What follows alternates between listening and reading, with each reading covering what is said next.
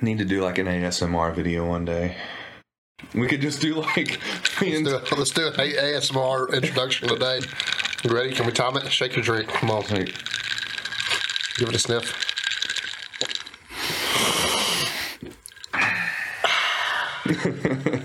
but really... Sip. Hey guys, welcome to the Sip and Rip It podcast. I'm Zach, he's Nathan. You can find us on Instagram at Sip and Rip It, at Nathan Skedios, and at ZG _Summer Shred Journey. Yep. You can also do us a favor and rate us 5 stars on Spotify. Yeah, please. Rate us 5 stars on Spotify. If you've been listening for the past like 10 episodes, and we've asked you to do it 10 times now, and you still haven't done it, are you any better than like the men who like don't do the chores that have been asked several times, and then the wife just does them themselves? Safety put you up. She didn't mention anything to me about it. It was kind of off the cuff. For the record, anything that goes undone, I pay somebody else to do. I have that problem where I have so many things that I know I need to do, and I want to do them, and I think about doing them, and I'm just like, too tired. I'll do it some other time. It becomes overwhelming at some point. I'm sure, like, it's already overwhelming. Well, it's not really overwhelming. There's like 5 or 6 things that really need to be done, and I just forget about them. That's the biggest problem, is I forget about them. Get caught up in that daily, man. It's rough sometimes. It is what it is. Yeah. So we got some fruity drinks today. Oh, yeah, because I was so just petrified of drinking whiskey this week because of the Screwball protein powder combo. Which, if you haven't watched, it's on our TikTok and our Instagram. I decided to go about as weak as you could go, and I got some coconut rum and some pineapple juice, and that's what we're sipping on tonight. Yeah. I mean, it's refreshing though. It is real fucking good. It's nice. It's like I'm not really. I think we need to do this every week until we get to go to our beach trip. I think we need to get it. This should just be our primer for our beach trip in May.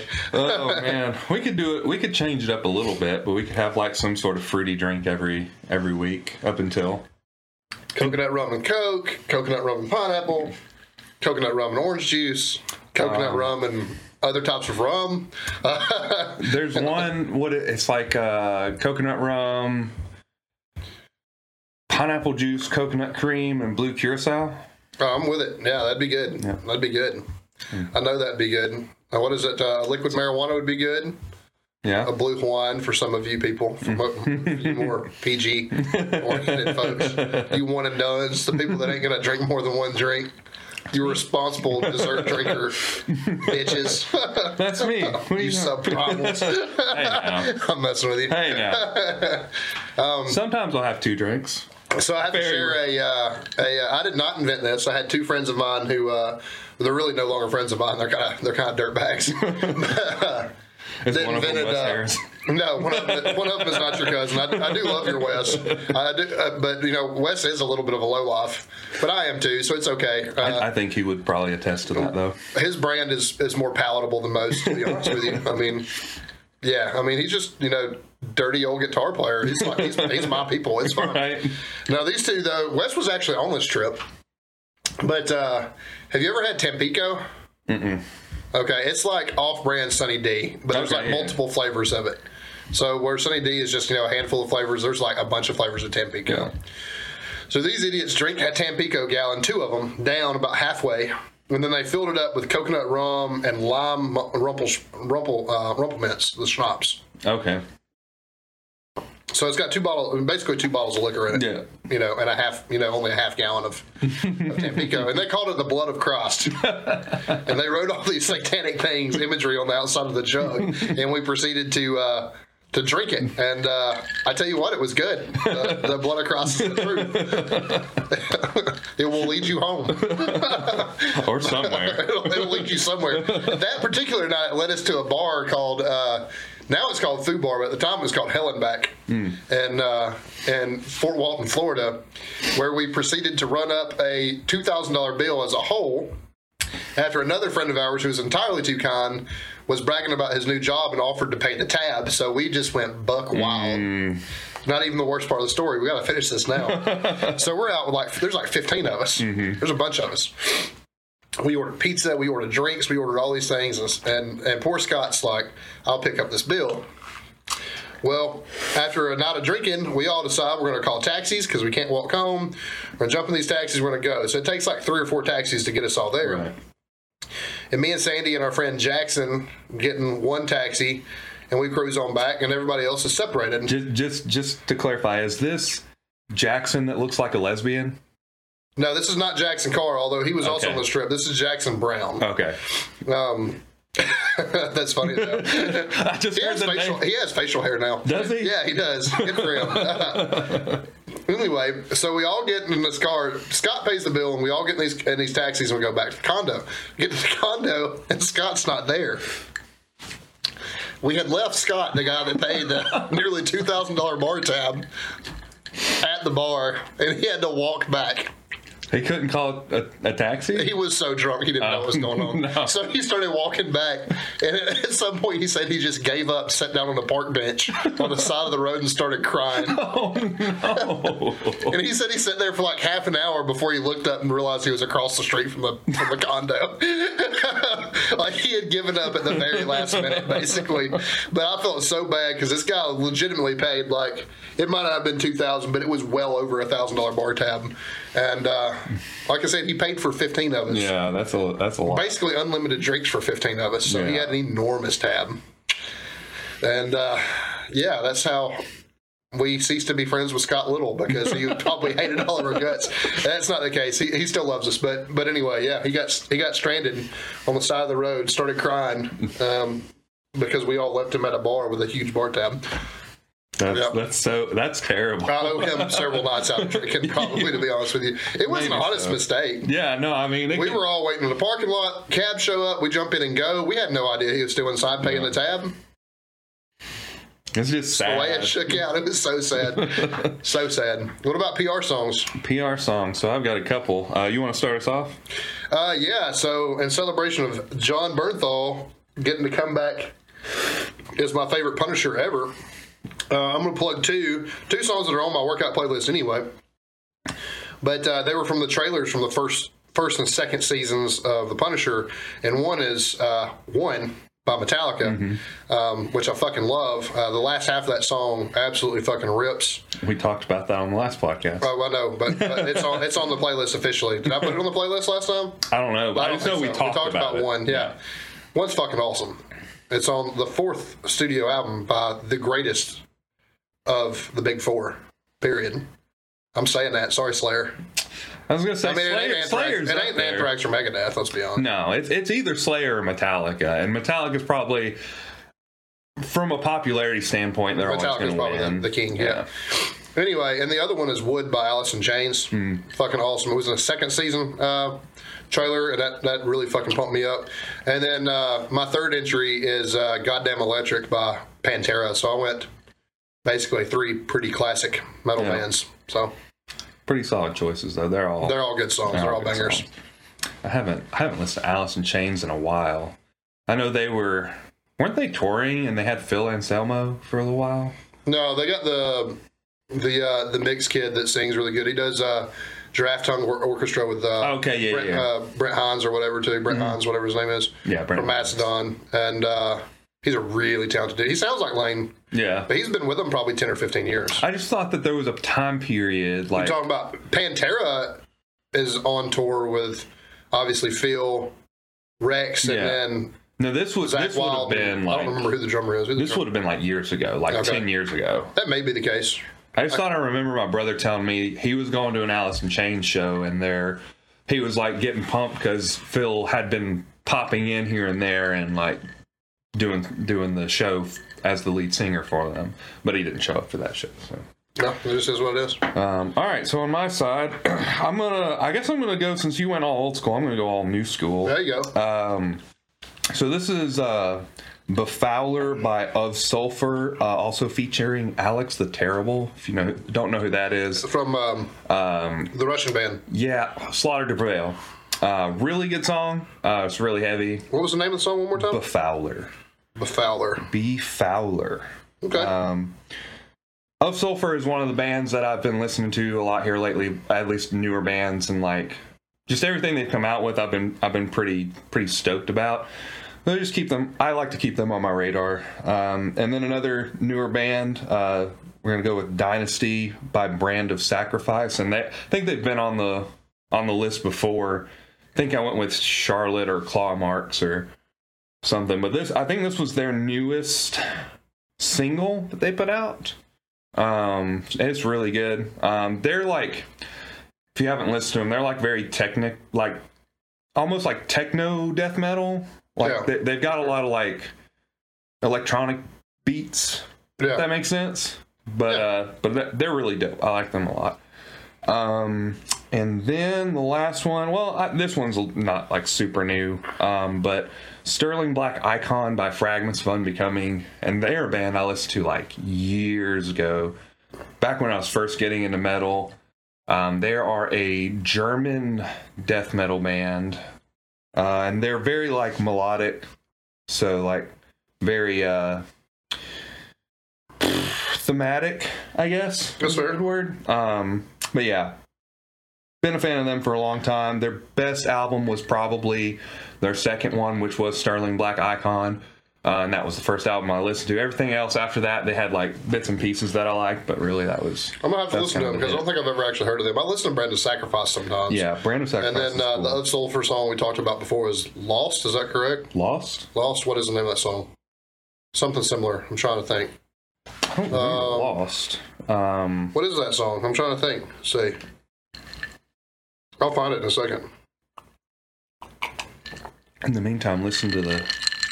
Yeah, it's Lost. Lost? By Of Sulfur. It's on the EP for 2021. Yeah. I don't remember that. Dope song. But I think it was actually a suggestion by you, ironically. Weird. I don't remember that at all. Yeah, but... well, it slaps, so listen to it. Yeah, I should. Yeah, since you like Of Sulfur.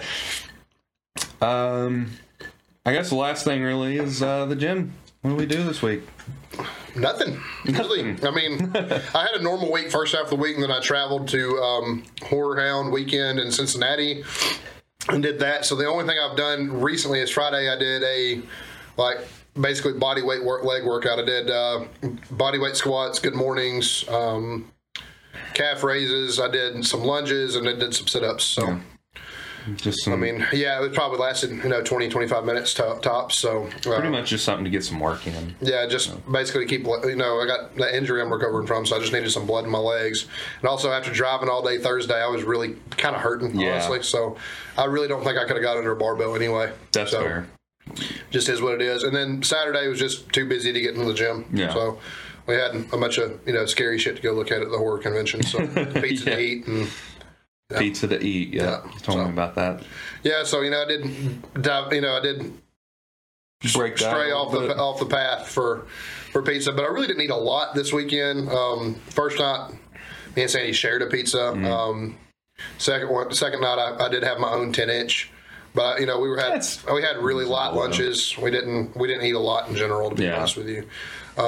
On the scale today, I weighed the same as I did when I left, so I didn't lose, but I didn't gain any either. So I'm really not worried about it. Also, tomorrow I start a much more aggressive diet. I'm not necessarily going keto because I don't know how much I believe that anymore, but I am going, sub 100 gram of carbs for the next probably 3 to 4 weeks. Yeah. So that's the plan. That's fair. I've heard carnivore stories all the time, so I really like carnivore diet because it's really comfortable. My problem is that I've done carnivore and keto both so many times, just not sure if it's effective for your body. It's because I know how to manipulate it now. Like I know on carnivore I can eat ribeye all day and uncured bacon, nitrate free bacon, and still get fat as fuck and be perfectly fucking happy and not lose a pound. Yeah. Or I can eat chicken wings all goddamn day. Right. I mean, it's stuff like that. So, I just don't know that it's just the best thing for me. So I'm basically just, very, very protein heavy, very fat heavy foods. And I'm still logging in. I'm probably going to start logging and tracking tomorrow, too, because that'll be the first time. I'm down basically 20 pounds, and that'll be the first time I've logged and tracked since starting. So yeah. You're going to do a lot of vegetables, kind of like... Yeah, I'm going to. I'm having some, not to get too into it, but I'm having some gut health issues, and I think that picking up the veggies is probably going to help that a lot, to be honest with you. So that's fair. It's not that I don't eat them now. It's just that I'm not eating them consistently enough for them to make a difference. So, a vegetable at every meal, that kind of thing. Yeah. I'm probably going to start doing that this week. So. Cool. me in the gym, kind of pretty much the same stuff I did last month. No big changes. I think I did 315 for 8 on bench, moved really well. Deadlift was like 5. Been at 525 yet? 525 for 8. Yeah, because next week I'll do 535, and that'll be the heaviest I've touched this prep. This strength block. Yeah, block is the word I'm looking for. It's kind of a block. It's a huge block, I guess. Like 5 months, 6 months, something like that. It's going to be a couple months out from October when it ends. So, but you got a plan. So yeah. Call it whatever you want to. That's true. It's a plan. It's a cycle at that point. If it's more than a block, it's multiple blocks. Right? He has a plan. Blocks, yeah. That's what he has. It's an idea. It's a rough idea. But no. And then I did PR, baby 5-pound PR on my incline close grip, which again, still love it. 255 for 10. Gonna try probably like 265 next week. I think it'll go well. Hell yeah. And then what is going to actually lead us into the main subject today is my squats, which suck. So I've been having a lot of lower back pain on my squats. We've tried to fix it a lot. I tried to point my toes out, thought it worked. Maybe it worked a little bit. Maybe it was placebo. But butt week came back, so there was still some lower back pain. I did, I think I was supposed to do 415 for 8, but I was trying to fix my squat all prior to doing the squat. So I was really fatigued from all the singles at like 315, 365, stuff like that. It was just like, it was too much. I was mentally worn out. So I got it for like 5, and I got really frustrated, and I did a couple more singles, and then I just called it because I was getting frustrated, and I was having a pretty bad day, just all around. I felt later on in the day, I actually felt sick at work, and I went home early because I just was not a good day, in an all around term. But anyway, that's basically what we're going to be talking about today is how to fix butt wink, at least how we diagnosed it, how we went through what my problem was, how we eventually got to a fix, and hopefully continue to.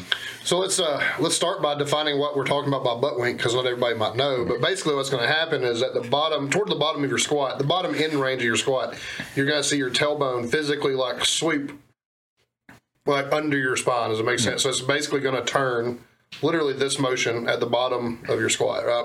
Pelvic tuck, right? Yeah, it's a pelvic tuck. Yeah, so basically, most of the time you have either neutral hips or even slightly anterior pelvic tilt in your squat. Ideally, you would have a neutral. But basically, what happens is, and most of the time it's a mobility issue, at the bottom end range of that squat, you have something that is pulling your pelvis forward. Mm-hmm. It can really be a lot of things. Nathan touched on it. It can be toe angle, which he tried. Wasn't toe angle.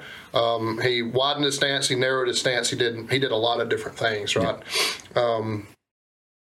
And basically, what we kind of came to, and I have a lot of experience with this personally. And we'll get into that in a little bit too. But basically, what it came to is either a lack of mobility in your hips, or maybe a potential misalignment of your hips, or even a little bit of both. Because we did an X-ray, so we don't know if there's a misalignment or not. But for sure, I'm not speculating, there was a mobility issue, basically. Yeah. So one of the things that I noticed, first things that I noticed really, this was before butt wink ever came into the picture.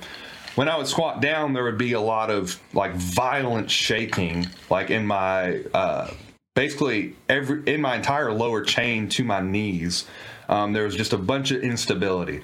So instantly I talked to you about that, and we're like, well, that could be several things, just like everything else. It could be several things.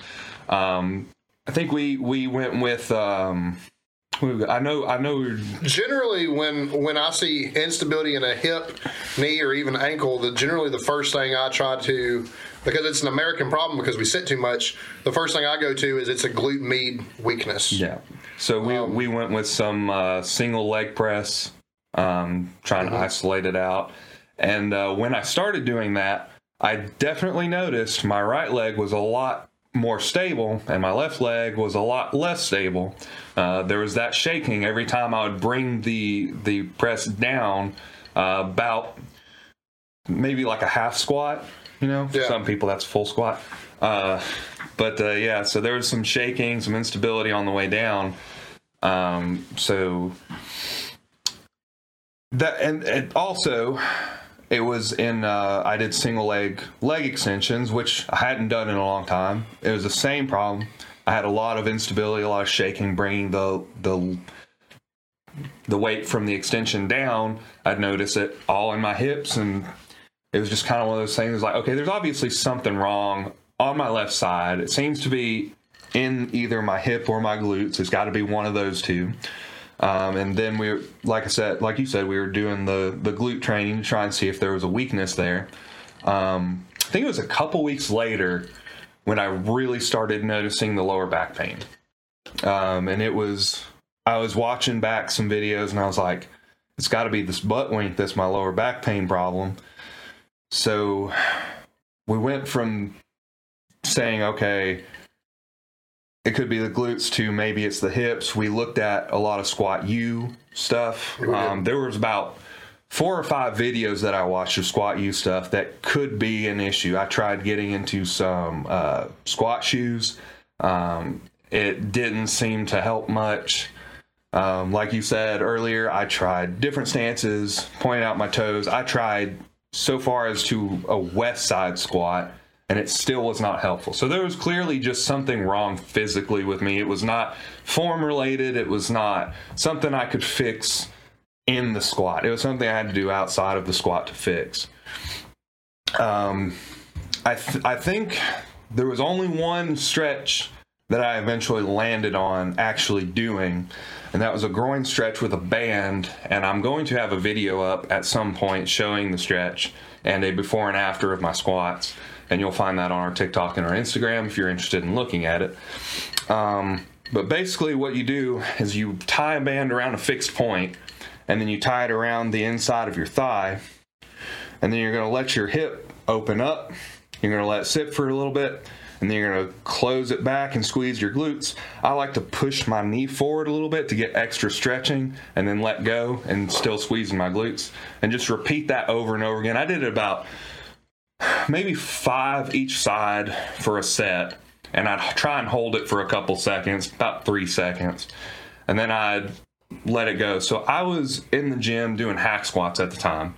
I was late. Like, I didn't get up early enough to get my stretching done, so I was like cold going into these hack squats. I knew it was going to be light, so it wasn't really a big deal. But my knees hurt so bad, and my hips hurt so bad that first set. Like I said, I was cold. I didn't do any of these stretches yet. And I was like, man, this hurts really bad. I don't know how I'm going to get through this. And I was like, I'm going to try these stretches real quick and see if something helps. Well, I start on my left side because I know that's my weakest side. Do a set of it and get back on the hack squat. Doesn't feel as bad. I'm like, okay, we're getting somewhere. I do it again. So I've got 5 sets. I'm doing 5 sets of 10. It's supposed to be 5 sets of 20, but I hurt so bad that I just didn't want to do 20 reps. So in between each set, I'm stretching my hip out. Finally, it gets to a point where I have no more knee pain. And I've not done a squat with no knee pain in like a long time. A couple of years probably, right? Yeah, like I was very shocked. I was like, this actually feels amazing. So after that, I decided, well, I don't want to like overstretch my left side and not do anything on my right side. I open up my right side a little bit. I'm like, all right, things are moving really well.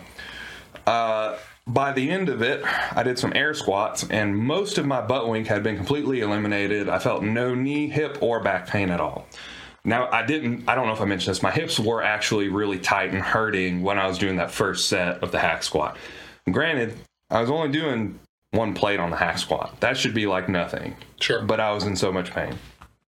So that's pretty much the story of how I fixed Yeah, so to clarify some of this stuff in a way people can understand it. So what's going to happen if your hips are immobile or if they're physically uneven? Like I have physically uneven hips, and that may have actually contributed to my IT band issue, definitely contributed to my torn labrum. But even if your hips are even standing up, if you have a mobility issue on one side, you don't have on the other, as you squat, your hips do shift. And I had mentioned to Nathan, when we had some back and forth about it, he didn't necessarily agree, but I had mentioned to Nathan that it seemed like on the backside, a backside video of his squat, that one butt cheek was slightly higher than the other. So even if you have even hips standing, an immobility issue could cause a hip shift during your squat, right? And what that's causing is your QLs basically run like guy wires from your hips to your spine, like this. They actually run like fingers. But if you think about it as like a triangle pattern, like it runs like guy wires to a tower, and they help stabilize the spine, and they help stabilize the hips. So if your hips are misaligned, you have one overstretched and one overcontracted, and it really could cause pain in either side. But it will cause lower back pain. So, like, butt wink being the same way, but it's rolling. It's the opposite in that it's rolling forward instead of a side-to-side difference. But nevertheless, you're still putting pressure on those QL muscles. And then because of that, you're putting pressure on your spine. In my experience, it seems like it's rare to actually have spinal damage from a QL injury, but they feel like hell.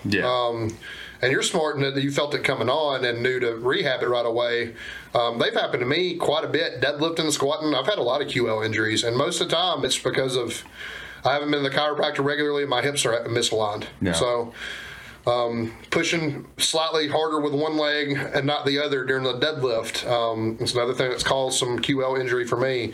And then, lastly, for me, just honestly not respecting the weight on deadlift causes a QL injury more often than anything. But it's all actually from the root cause of it is a misalignment in the hips. Either because they're physically misaligned or because they're coming out of alignment during your squat or deadlift. So, but yeah, I mean, that's going to, there's not a whole lot in the gym you can do well with lower back pain. I don't know. Even some like heavy upper body work. Like you can flat bench fine probably with your feet down, but like you probably couldn't do a Larson press. Something that's super taxing on your core, like you're probably not doing. Like you're probably not going to want to do a pull up, stuff like that. Like just because the jar from jumping down is enough to kind of aggravate your lower back. Definitely, if you're into calisthenics, plyometric stuff like that, you're definitely not going to do a box jump. You're not going to do like very individual based on whatever your workout calls for. But my biggest advice, preventative medicine, is to, especially in it now, I told y'all the only thing I felt like was different in my training was my lack of mobility. You need to be doing mobility regularly, and if you can afford it, you probably need regular visits to a chiropractor so you can get updated x-rays and also make sure you're with somebody that knows how to realign your hips. So, hip misalignment comes often from people that sit a lot on their job and stuff like that, because we even here sitting now, I'm always favoring a hip. Like I'm more on my right than on my left, or like me personally, when I'm driving, I lean to the console, so my right hip's always high. So guess which hip's always high? My right hip's high. I would encourage you to learn to sleep on your back, you and the listeners. I'm a side sleeper. I've always slept on my right side. Guess which hip's higher than the other? It's my right? So, it can cause little things like that kind of add up. And, honestly, the average gym goer probably isn't going to see issue from hip misalignment, not a big one. But when you're involved in a strength sport, man, that's, it affects your stability in it. It affects how much weight you can move totally. And if you actually are unlucky enough to injure yourself because of it, it makes you miss practice. I would rather have a person that is aware that they're injured or about to be injured in the gym squatting an empty barbell or plate than a person squatting nothing at all. I would rather it be 20% of your max than no squats. That's fair. Something is better than nothing. At least you can practice in some way. You can practice technique, how you're driving through your legs. You can do mobility, something like that, but don't hurt yourself to the point that you're going to miss the gym. And I'll say this, if you've already had an injury, I would not be doing any of the static stretching if you have an injury present. we always put a disclaimer on this isn't medical advice, so don't be fucking stupid. Like, we're not doctors. Right. But if you actually actively are injured, it's too late now. Don't stretch, because you could make it worse. You could overstretch it. So. Yeah. But a little preventative maintenance goes a long way, and like we talked about in one of the first episodes, man. You can work on something, and you can get better in all these areas. But while you're getting better in those areas, you're neglecting another. Yeah. So there's always a new. It doesn't matter how good you get at powerlifting or strength sports at large. There's always something new or something old to work on. Yeah. Always. There's it's just the way it is. You know what I mean? Like, part of it. Unless you're Danny Grigsby and you're just always good at everything. You just win. You win powerlifting. As jacked as that guy's upper body is, I can't lie to you, his bench is underwhelming. What did he hit? Like 450? 434. 434? Which is a good bench press, don't get me wrong. Right. I'm not taking anything away from the guy. But the guy's got like 22-inch arms. Yeah. You think that, I'll be honest too, though, there is no lift weight cut affects more than bench press. Yeah, so him cutting 10 or 15, 20 pounds. Yeah, because he competed at 242, which he's normally at 275. I don't think he normally weighs as much as 275, to be fair. I feel like he probably comes in the middle of the weight class. Yeah. So, I figure he lost 20 pounds, but that's a lot off your bench press. Yeah. You can fake your way through a squat or a deadlift. I actually think my deadlift leverages are better at a lighter weight. I think I'm a better deadlifter when I'm lower body weight, and me and Ron's talked about that before. A lot of people are. Mm-hmm. I do feel like bench press goes the way my body weight goes. The bigger my body weight, the bigger my bench press. Yeah. So, it's hard. It'd be hard to cut weight and then go put a big bench on the platform, in my opinion. But he's a god. For sure. Is. Huh? He kind of is. How do you, he had first of all, he had, before you even deadlifted, he had nearly a 1,200 pound subtotal. Yeah. Actually, he did have a 12 because he had 777 and 424. 434. Yeah. So he had a 1,200 pound subtotal. Yep. Before he deadlifted, and then he only went and deadlifted 1030. Yep. Just 1030, guys. Just 1030. So at a minimum, he totaled what, 2234, 22 something. It was, I don't know, something just ridiculous at 242. Something that 242s aren't supposed to do. Like when I was watching Joe Sullivan's meet recap, and I saw his deadlift was like 727. I was like, all right. I can be. Now, I'm not touching his 800 pound squat anytime soon. Don't get me wrong. 7.7 seems doable. Yeah, and his bench was mid fours, I think. It might have been 474. He might have been the one that benched 474. How do you fuck with that 800 pound squat? 1,000 pound deadlift. You gotta be Danny Grigsby. I bet Joe Sullivan's glad that Dan was a weight class up. Did Joe Sullivan compete at 220? I thought he was at 220, wasn't he? I don't know. I thought he was at 100. Yeah. I thought he was. I thought he normally competed at 242, but maybe. I thought he was at 100 for this meet, and then Dan was at 105, which is 242. You mean 110? 110. My bad. Yeah, 110. Yeah. Maybe. I don't know. I guess I didn't look that deeply. I just assumed because last time he competed, I think he did compete at 242. So maybe he cut then. I don't know. So who beat who? If they were they head to head? And who won best overall lifter? That would tell us. Because it would have to be one of those two guys. For sure. I don't know. I was just looking at the recaps for them two, really, because I follow them on Instagram. It was the same meet, right? Yeah, it was the same meet. Man, some of these meats are fucking jacked, dude. Yeah. They're just like stacked. Just like, don't even bother showing up to these. God, you're going to lose. You show up to meet them. You show up to meet them, yeah. I mean, like, you're I get your ass kicked. You walk up like, hey, I know you're about to kick my ass, but you're a cool guy and I wanted to meet you. They'd probably take that really nicely, though. They probably would. They'd probably like wing you the rest of the day. You know, but, all right, you're okay. I'm not gonna lie to you. When next time Ron's, he's currently just trying to get back. Next time Ron goes to a big meet, I would like to go watch him. I would like to go watch him just to maybe meet some of the people he competes against, because I know that he's rubbed elbows with some of these guys. Ron's one of the most competitive 220s in the world, and it's hard to believe because he's from Alabama like the rest of us. But I mean, the guy's good. Yeah. Especially when he does drug tested meets, he's extremely good. So, I mean, I would like to go watch Coach compete against some of these guys for sure. I mean, I really believe, especially with Ron's bench press, he got enormous bench press. I think he can hang with a lot of them personally. But I honestly want to compete with him. Honestly, like I know he said compete with Ron. Yeah, I know he wants to go to the 242 class, and He's feel gonna like be a thick 242. That boy's a monster at 220. I know he's huge. He is. That's the biggest back and neck I've ever seen on anybody. He kind of does. It's like he's got like a strongman neck and back on a 5'7", 200-pound lifter. Ron, if you're listening, this is not an insult. No, it's not. We're impressed. He kind of looks like a Ninja Turtle. Oh yeah, because his back is like, so goddamn big. Like, yeah, absolutely. It's just like massive. Yeah, his back's huge. It's crazy. Like, just put some dreads on on Raphael, and here we go. We got Ron. He's a badass. He's a badass coach, man. But he's fun. You know, getting the pleasure to lift with him in that 622 for 4. Mm-hmm. Dude, that's heavyweight for anybody. Yeah, I couldn't. That really is like. There's not. Unless your name's Dan Bell, that's heavyweight for you. Yeah. Like, period. You know what I mean? That's like super, super heavy. And he honestly kind of fucking smoked it. Like, he's elite. Alabama's like sneaky, got like a bunch of good lifters. And like Eugene Perry coming up, like I got to lift with him. He had I managed to stay healthy, I probably he would have been the only person to out deadlift me. But God, if he ain't a good squatter. He had a 660 or 700 pound squat, right? Did he? Yeah, and then bench press was pretty good, and then had a very competitive deadlift. Like, and then of course everybody remembers Perseus. Yep. Like, he was a legend. I don't think he's coming back, but probably not. Jonathan Oldham. You got a lot of these guys, but I don't think anybody's easier to root for than Ron and Jawan. Yeah, Jawan's fun to watch. Those two guys are. That's the biggest thing about those two.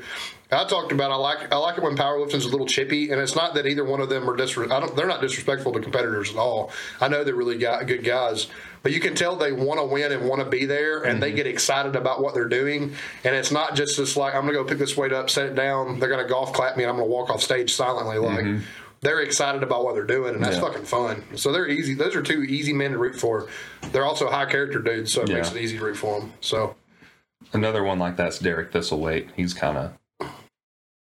He's excited to be there. Yeah. He's the difference between him and them is they're not going to shit talk people. And I believe he probably is in the warm up room like, is that your warm up? Yeah, like is that it? Watching is that all you're warming up with? You're done warming up? Let me know when you're done with it. I'll start where you leave off. Like that's the way he is. He walks up cold and he's like, "You done warming up? Cool," and just picks it up or whatever, whatever it is. Just like. Yeah, I fully believe that dude probably talks some trash behind. I would probably just laugh though. Like if he did that, I'd just be sitting there laughing. I'd be like, "You're such a prick," but I love it. It's funny. Yeah, he's the greatest thing in powerlifting right now, in my opinion. And he's not powerlifting. He's retired.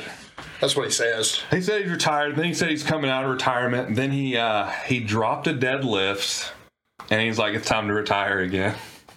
Because he poked so much fun at Jamal Browner for dropping deadlifts all the time. So when it slipped out of his hands, he was like, "I know what's coming." I looked at the comments. Someone was like, "Jamal would have got it," and I was like, "Man, you want to talk about a knife in the side, just like twisting it." That guy's still. He's still younger than everybody. He could still. Can he still compete junior if he wants to? Is he still sub 24? If not, he's right at 23.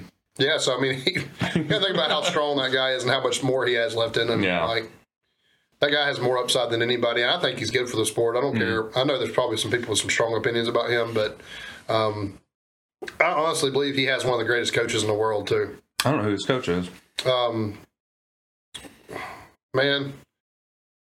Josh Bryant. Josh Bryant? Josh Bryant of trying to think here. What's Josh Bryant's company's name? Let me just look. I don't know why I'm blanking on this, but this guy's trained some of the best in the world: strongmen, bodybuilders, everybody. You name it. I'm surprised I don't know the name. Then maybe it's just me because I always have kind of like a lack of remembering names of anybody, whether they're celebrity, powerlifter. Jailhouse Strong. It was Jailhouse Strong. Okay, I've heard of that company. He is freaking elite, dude. He's good. trains athletes of all kinds, but is especially good as a powerlifting coach and a strongman coach. Yeah. He's outstanding. I can't believe I could remember his name before I could remember Jailhouse Strong. But Yeah, Jailhouse Strong's like as soon as you said that, I was like, oh yeah, I know that company. That guy's elite. Yeah. Like he's genuinely, in my opinion, like best of the best. Yeah. Like we talked about that on a podcast one time about who would have to coach us if we could afford it. Josh Bryant would probably be one of them, but I mean, I don't know that I would have him coach me before, Chad Wesley Smith or somebody like that. But Yeah. man, so good, so good. Just because you mentioned his name, did you see Chad Wesley Smith made a story post, talking about handlers? Did you see that? No, I did not. Let's talk about it. Let's get in. So basically what he said was, like, someone asked him, is it worth it to have a handler or not? He basically said having a handler is overrated unless it's your coach, because it's like a single sport, right? Yeah. Single person sport. You should know whether your coach is there or not, what your warm-up should be, what your attempt should be, how everything feels. He said if you're like really uncomfortable or whatever and you just feel like you need it, he's not going to tell you don't do it, but he just thinks it's kind of overrated overall. And I kind of like, I don't want to say I disagree with Chad Wesley Smith, but I feel like he's a little bit more, I think it really boils down to the person, right? Because like someone like me, I could feel comfortable being by myself because I program myself, I train by myself 90% of the time. I'm pretty much by myself no matter what. Now, I come to you when I have some questions or to get advice or just some back and forth, kind of make up my mind on things. But like 90% of everything I do is just me doing it. Now, someone like Desi, she couldn't do it without somebody there to help her. Right. Like, just sheerly from her nerves and her, inexperience in the sport, she would need somebody there to guide her along the way because she's just going to be nervous about it. I think some of us are just like that. I'll say this, though. To Chad's point, I think that most people come in, they just got a random handler. Right. They got somebody that can wrap knees, and that's it, right? Like there's no real advice to give, and then outside of that, they're out of the way. That's kind of what... Me and you are both qualified coaches, so like when we go handle each other, like we have good... Well, I understand that, like, Ron told me on the front end of my meet that he was not going to be, because he had so many lifters, he was not going to be in the warm-up room with me the majority of the time. He'd stop in and check, but he could not guide me through warm-ups, and that was fine. You were there. We went through our warm-ups. We warmed up fine on everything. Like, it wasn't an issue. But also, having you back there, like I said, me and you both qualified coaches, we have good advice to give each other when we're warming up about what we see and stuff like that.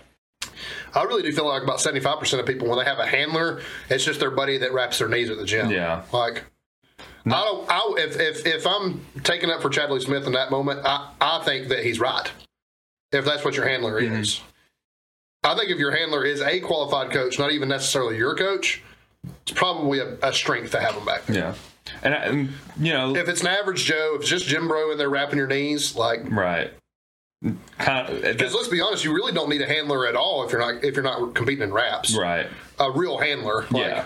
The only time you need a real handler is if you need somebody to wrap your knees. Yeah. Like, or outside of that, multiply. Yeah, suits or something like that. But like, for what we do, like you're there to help, like load up my warm ups, which we all help each other with anyway, and giving me advice. Well, the advice is what I want you there for. Right. Like if you stand around and don't do dick, that's fine. Like I want to know what you see, stuff like that. I want advice, things like that. Those things are positive things in my mind. Yeah. Now, if I know that I have to go and I'm going to be handled, I ain't going to have a handler. Or if I don't have you, Austin, Ron, or my wife as my handler, probably ain't. I'm probably going solo too. Yeah. But again, all of us are either qualified coaches or a qualified lifter. Right. Like have real advice to give. Yeah. Like outside of that, I ain't no shot at Austin, but he would probably be my last of the pick of you four. But any of you four I'd be fine with. Yeah. And the only reason is because he's not actually a coach. Yeah, absolutely. But he still has plenty of great advice to give. Yeah, and he's got a lot of experience, so he's still got plenty to give, just from what he sees. Yeah, and Austin will hype you up too. Oh yeah, for sure. Yeah, absolutely. He's a good hot man. So, he has his own strengths about it. But and if you need someone to wrap your knees to the point where they're going to snap in half. He's the guy. Well, I don't disagree with Chad Wesley Smith. I don't completely agree either. So yeah. But like I said, like I don't think most people are showing up with a handler that's a qualified coach. Yeah. Like me and you have that benefit with each other all the time. Like, I think that's a fair way of putting it. You know, we program, we coach people through power meets. We do all these things, and I think it's just there's plenty of good advice to give. Yeah. And I think it's really interesting too. A tale to that is, I don't think me, you, and Ron disagreed about a single thing on meet day. I don't think so. I think we were all pretty much on the same page about the whole day. Yeah. And it was in my opinion, it was Ron's show. If Ron would have said do this and not do that, we would have done it. Yeah. But I think that he was pretty much in agreement with anything me and you chose to do that day. So, I mean, maybe that should tell you what the quality of having a qualified handler with you as opposed to just somebody from your gym to wrap your knees. Right. Someone who says, goes out there, maybe you struggled with something or there was some instability in your squat or something, like you shifted forward or whatever, and they're just like, oh, it's a good squat, just keep going, man. You got it, didn't you? You know what I mean? Like, I need to know these things. Case in point, man, like all three of us are qualified coaches. I go get injured on my second squat without any indication that was going to happen. Mm-hmm. I don't necessarily want a handler up my ass being like, you got to retake that. You got to do this. You got to do that. Or, someone who doesn't. Yeah, I don't need also at that moment, like if my handler would have said, you need to drop out of the meet, I probably would have gone and done it. Yeah. But I had you and Ron saying, like, if you can go. And that was enough reason for me to go. And pretty much our reasoning was like, you can Larson press a reasonable amount. And what we saw pretty much was it hurt really bad. You were limping around. We were like, okay, first thing we need to do is let the pain subside a little bit and see where you're at. And when we noticed you were putting weight on your foot pretty quick after, it was like, okay, there's something here, so you might be able to survive the day. And of course, it's kind of like it's if you want to, because no one's going to be like, yeah, you can put pressure on it, go back out there. Right. Yeah. It's kind of like that's such a scary situation because you don't want to go out there and hurt yourself again. And I think we mentioned that on your meet recap. We don't want to PR our injury count. Yeah, exactly. That's a number you don't want to see growing in powerlifting. And I've got plenty of them. It just is what it is. But like I said, man, you can't you can't trust just a gym bro to give you good advice. No, you can't. I mean, if that's your handler, then yeah, Chad's right. If you have a qualified coach back there with you, he's not right. I guess, and maybe that's like you tell me, like when you look at who his wife is, you don't tell me he's back there. Right. I bet it ain't overrated to her that day. Yeah. You know what I mean? I'm sure because he presents everything in a nice way. I'm sure he wasn't a chud about it. No. He basically was just like He thinks it's overrated to have a handler who is not your coach. Yeah. And essentially his reasoning was because they don't know like your habits, they don't know like things to watch for like your coach would, stuff like that. And I guess like if it's someone, like you said, if someone like me and you, we send each other lifting videos all the time, so we kind of know what to look for. We know what our form looks like 90% of the time. So if we see something different, we can be like, okay, that was different from all your other squats. So let's figure out what happened here and go from there. Yeah. So it's quality advice. Yeah. Yeah, absolutely. Otherwise, you just got some dork in your way. Pretty much. And warm-up rooms are fucking crowded. Oh, God. It's getting bad. Like, it seems like there is less space and more lifters. Like every meet that I've been to. You won't see a bad warm-up area, and this is no shot at anybody throwing it because this is a good meet to go to. It's really great. Come to Iron City in Birmingham. Yeah. Yeah, when we have, 2 or 3 combo racks max, and it's basically just like a narrow piece, like side stage, basically. Yeah. It's rough. It's very, very crowded. There's not a lot of places to go. And it's going to be a lot of lifters. Yeah. We're going to have four full heats probably. Yeah. So, just is what it is. But I thought Ron's was actually surprised. The one at Maverick was surprisingly comfortable for me, despite it being small. It was more hectic. I think it was more hectic during my flight than it was during warm-ups, to be honest with you. I feel like everyone was pretty cooperative, and that was a blessing. Yeah. Like there wasn't any like drama or tension or anybody hogging anything. Everyone was real easy to work with.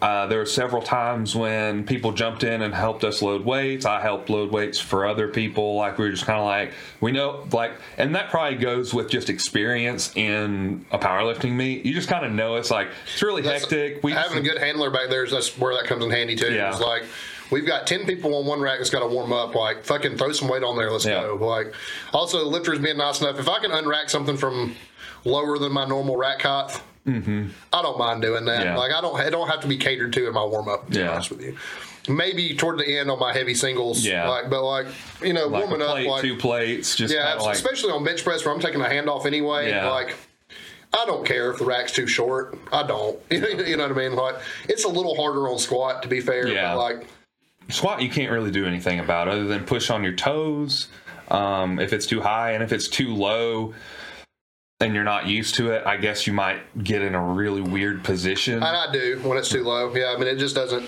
I feel like it loads my hips up weird, to be honest with you. But yeah, I mean, it's just, you know, easy things like that. I think a smart handler, a coach, like I said, I think it goes pretty far to have them in the background there. So. We kind of had two subjects, didn't we? Yeah, we kind of burned through yours pretty quick. Yeah, I guess I was expecting to go a little more in depth on it, but it was kind of just like, yeah, this is what I did. Do your mobility. Yeah, that's really where we landed on it. It's just like, just to circle back to it, I guess, is just if you notice pain, this is a big thing that Squat U preaches. If you notice pain, it's not necessarily where the pain originates is the reason behind the pain, right? So my lower back's hurting. It's not necessarily because my lower back's weak. There might be some... It's because your hips were putting your lower back in a bad position. Exactly. Yeah. My hips were tight. They were pulling my pelvis up under my hamstrings, basically. Yeah. And then it was causing too much stretch in my lower back, which was putting pressure on it, stretching it too much. This is coaching advice, not medical advice, but the two things I would address first, if you're having issues with your hips, specifically if you're having lower back pain in a squat, which is a quad dominant exercise. It's not uncommon to have a lower back pump when you get done squatting, but it's a quad dominant exercise. I mean, if you're having more back pain than leg pain, which is probably an issue, two things I would do first would be address your glute medial weakness. Especially one thing that'll accompany that is if you have a weak glute med, you might see a lot of knee valgus in your squats. So that's when your knees like cave in. Right? So that may be a good indicator. Specifically, if it happens just on one side, that could be a real big indicator that you have a glute med weak on one side, not the other, or even like a hip stability issue. But like I said, I would address glute med because it affects the stability of your hip and the stability of your knees. In the worst case scenario, it's not that, and you just get stronger glutes, which is just going to make all your lifts better. Yeah, it doesn't matter. Worst case scenario, you got stronger glutes. And it doesn't, it doesn't fix it, but you're stronger. Great. So that's the number one fix I would go to. The second is probably going to be, and this is what happened to us, is going to be some type of hip opening mobility. We sit a lot as Americans. It's unfortunately an American problem. It's an American habit. And that really does manifest as hip and lower back problems more often than not. A really, really good thing that we didn't speculate on before, you just had a major job change when you were going from working 25,000 steps a day at work to sitting a lot more at work. Well, I actually don't sit. I stand, but... Well, even standing still, we talked about we have a tendency to shift our weight on one hip or the other. Well, that can cause... And that is imbalances. Absolutely a factor because I do shift around. I usually stand on one leg and then I'll stand on the other leg and like move around. Absolutely. Nobody, very few of us, especially when we're working actively, are going to stand perfect pressure in both legs. Most of the time, somebody's going to pop a hip and lean that way or lean the other way or even lean like on a desk over something. Like you're always going to have something going on. I've already told you I drive this hand on the console, one hand on the wheel. Like that makes that hip height higher than the other. The way you sleep at night, when I'm a side sleeper, that further exacerbates my hip issues. Like there's little things like that can go a long way with addressing hip mobility and then just where your hips sit. Like if you have one higher than the other, a good test of this is one hamstring tighter than the other. Yeah. That's how I first become aware of my hip issues. My right one, if I'm sitting in like just a figure 4 single leg hamstring stretch, I can touch my left toe. If I go to my right, I cannot come close to touching my right foot. Same thing if I do a single leg hamstring stretch standing up. much less mobility that and right. And the reason being is because that hip is higher. Because that hip is higher, the hamstring connects here. That hamstring gets pulled up with the hip, and it's just physically tighter because the hip's sitting higher, right? So, like, stuff like that. The quickest way to tell, honestly, and you can do the Faber test and stuff like that we talked about on Squat U. Quickest way to tell about hip misalignment is just see which hamstring's tighter than the other. Yeah. That's fair. Yeah, I think it was the Faber test. Yeah. And I sent that to you, and there was definitely noticeable difference in which way is that? So the Faber test tests internal and external rotation of the hip. Yeah, so it was external rotation. Yeah. So, external rotation was worse on my left leg. I need to retest that actually. See if that's helped. See if that's changed anything. I'm sure it has because I'm literally the groin stretch is opening my hip up and closing it. So I'm sure that mobility has got better. And the groin stretch he's talking about is basically just a side lunge. Like you're actually sitting in a 90. You have one knee facing forward, one knee facing out, and you're going to lean into the outward facing knee. Oh, no, that's not what I'm That's doing. not what you're doing. No. You're not doing the banded one? The banded one that I'm talking about. Was that the squat test? Like where you squat with the band around you? No. This was on the, and I'll just show you, and you may be able to explain it in a better way than I can. But this is what I'm talking about. So I'm basically kneeling down. There's a band here. I'm pushing. Oh yeah, absolutely. So he is in a lunge, and he's basically got a band tied to his front leg, and he's letting the band draw it out, and then he's pressing against the band and pressing it in, and he's repeating that motion over and over again. Yeah, so, just until there's a good stretch, and then squeezing the glutes as they're being stretched. Yeah, the one I was talking about is the one where you do with the kettlebell. Yeah, lean you were into talking the about kettlebell, which is great for your hip imbalances too. That side shift, yeah, is what it's called. Yeah, Squat U is a great place. Most of what we did, we should credit them. Most of what we talked about tonight in terms of fixes we either learned on Squat U or some of it I learned in real physical therapy. But Squat U is a great resource that could keep you out of a PT office. Yeah. So we'll tag them in our post. For sure, you absolutely need to do that. Anytime I have any questions regarding squats, I typically go to Squat U first, just because it gives out free information and it's really good information. Some people may dog him because he can't squat that much or whatever, but he's not a power lifter. He is a physical therapist. He's a physical therapist. There are not a lot of physical therapists who are power lifters. He happens to be a physical therapist that works with lifters. Yeah. And he's really smart about it. A couple of people to credit him, he's worked with, and I actually have differing opinions on several things, but he's worked with Matt Winning. Mm-hmm. He's worked with championship level Olympic lifters of all tops. Mm-hmm. He's worked with Martins, strongman, Travis Ortmeyer. He's worked with like some absolute monsters. Yep. Did he not work with Jawan Garrison? Did Jawan not have a video with him? Did. Yeah. I think he did. Even local heroes like Jawan. This guy's worked with anybody who's anybody. Yeah.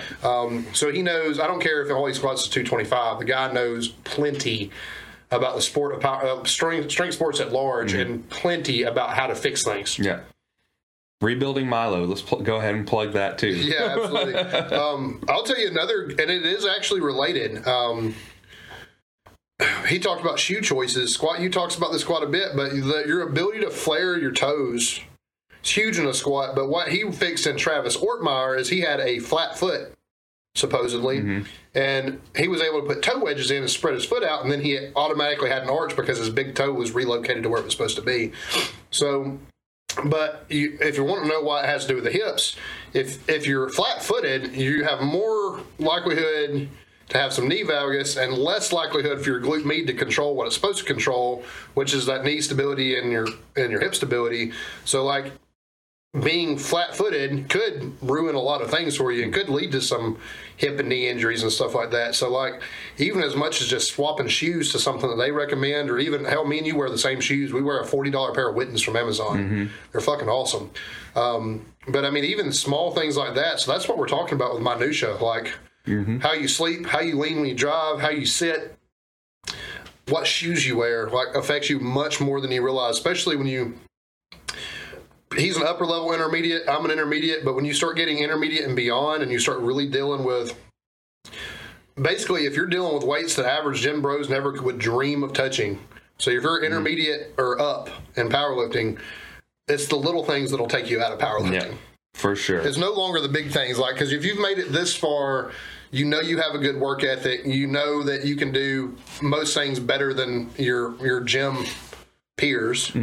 Like, unless you just happen to be in a good powerlifting gym. yeah, I mean, like, but most people listening, and us too, train in a commercial gym, like, we're better than most of our peers, except for Kevin Heatherly. He's a fucking monster.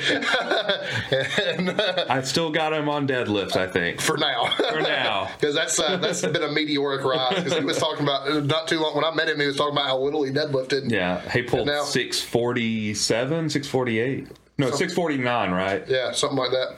He's but I mean, he standing overhead press is like 300 plus. Yeah, You know what I mean? so, he's got me beat on he's that. He bench presses 5, so he's 20 years old, so the kid's a fucking monster. But yeah, I mean, it's gonna be the little things that take you out. Believe it or not, I believe that. Yeah. Your lack of attention to detail is a detriment for sure. I mean, I'm living it right now. I have a pretty bad injury. Yeah. And it's the lack of attention to detail that got me here. So just to roll back just a hair on the shoes. Ever since I've been in a wide-toed shoe, I will never go back to a standard toed shoe. So I agree, with the exception of one thing. When I'm doing my cardio, like if I'm really trying to pace my walk, because I don't run, I'm not going to run, I don't care to fucking run. If I'm really trying to pace my walk, I do prefer to be in a running shoe. That's fair. But I will tell you this, my feet physically hurt after coming out of a one. Yeah. It's better during the walk. They feel better while I'm walking, but it is a nightmare to take them off. And I can't wait to put back on some slides or some wide-toe shoes after that. Like, it fucking sucks. Also, even though some people think it's weird, toe socks are the truth. I have really good toe display without them, so I don't have to wear that weird shit. But to be fair, like, I grew up skateboarding and shit, so I've always worn something with a wide toe box. Yeah. If I haven't been in Vans or Etnies or DCs or something like that when I was a kid, I was probably in like Jordan 1s or something, all super wide toe box shoes for the most part. I wore a lot of Vans as a kid. That was kind of like my go-to. Everybody here in the South wears boots. I've never worn a pointy toed boot. I always wear a square toe. Yeah. So again, it's a wider toe box than a pointy toe boot, stuff like that. Like. Me personally, as a coach, I actually see more feet issues in women than I see in men. It's probably because of wearing heels. To be honest with you. Because you think about how squished their toes are into a heel. It's like, I can't imagine. I wouldn't want to. No, I don't want. And that's the whole point. That's the same thing that happens to men if they wear a pointy cowboy boot. Yeah. Or dress shoes that are really pointy. Because there are some that I have a pair that I bought just because I was out in Texas. I always size up, so I don't have to worry about it. Man, those suck to walk in. And they were pointy, and I was like, it hurt my feet. Hated them. Yeah, that's one reason why. I mean, thank God it's trendy to wear like more of a slip-on, for men to wear more of a slip-on or like a slipper-style shoe now with suits, because like much better than fucking lace-up, pointy-toed fucking dress shoes. Dude. Yep. Miserable. Real miserable. You got anything else to add? No. Time to dad joke? I think it's time to dad joke. Okay. I think we're going to go to Dad Says Joke because we can't Dad Says Joke. Dad Says Jokes because we can't think of our own jokes. I mean, we probably could. We just don't come prepared with a joke. Now, I did see one from Dad Says Jokes. I may have sent it to you. And I was laughing pretty hard about it.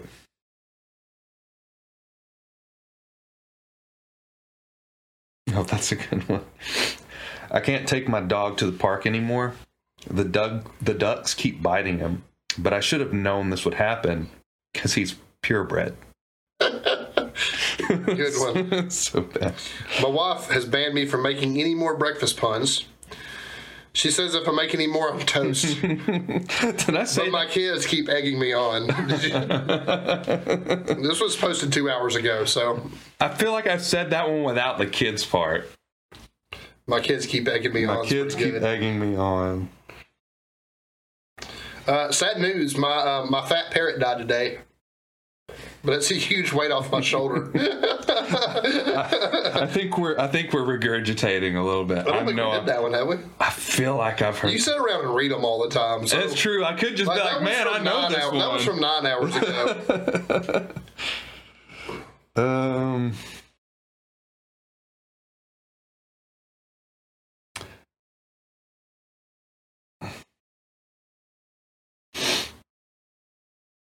So me and my girlfriend were kissing on the sofa, and she said, let's take this upstairs.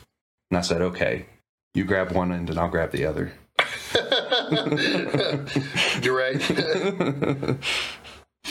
My wife dated a clown before she started going out with me. I got some pretty big shoes to fill. Good one. I think I sent that one to you. So a husband says to his wife, Mr. Olympic condoms have arrived. I think I'll wear the gold tonight.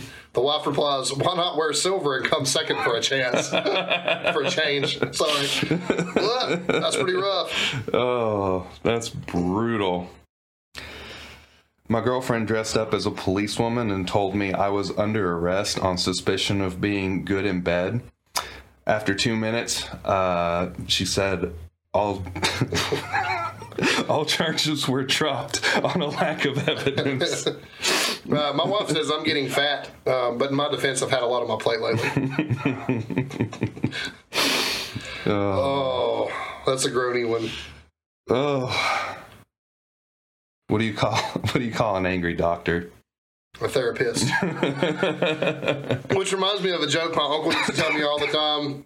If you ever complain to him about being mad, and you say, "Hey, Uncle, I'm pissed off, man," you know what he'd always reply with? I bet I do. It's better to be pissed off than to be pissed on.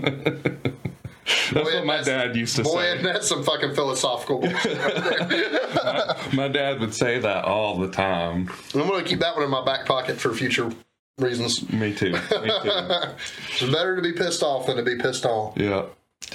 Well, I guess that's it for today.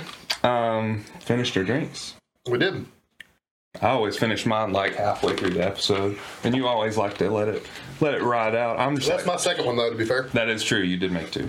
But yeah, so I guess we'll see you guys next week. We'll figure out what we're going to talk about. Rate us 5 stars on Instagram. On Instagram? On Spotify? Spotify. Yeah, Spotify. You can like us on Instagram. Yeah, you can like us on Instagram. And you follow us on Instagram.